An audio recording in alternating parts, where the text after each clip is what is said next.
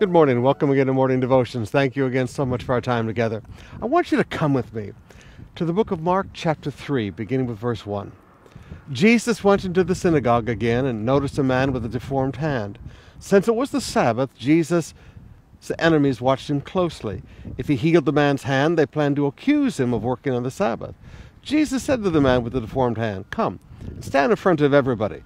Then he turned to his critics and asked, "Does the law permit good deeds on the Sabbath, or is it a day for doing evil?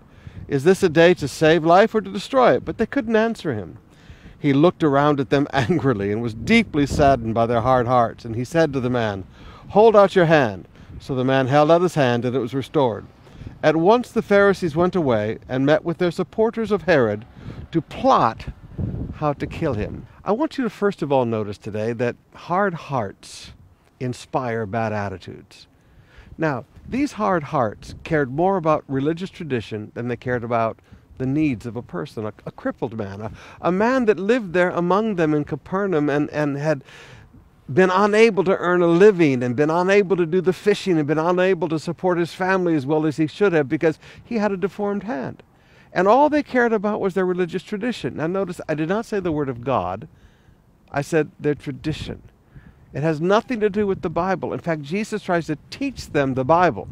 But their hard hearts refuse to listen to Jesus trying to teach them what the Word of God really said. So their hard hearts cared more about tradition than about helping people, no matter what the Bible said. Secondly, hard hearts colored how they saw events. Now, you would think that everybody would be happy that a man had been healed. You'd think they'd be happy. They saw a miracle. They saw a man who could now take care of his family and feed his family and work. A man has hope restored to his life, but they weren't happy. You see, hard hearts don't care about the Bible. Hard hearts don't care about people being helped. Hard hearts look at every situation through a very, very ugly set of sunglasses. The color of those sunglasses is very, very ugly. But I want you to notice that then those hard hearts, because of what Jesus did, they were trying to trap him.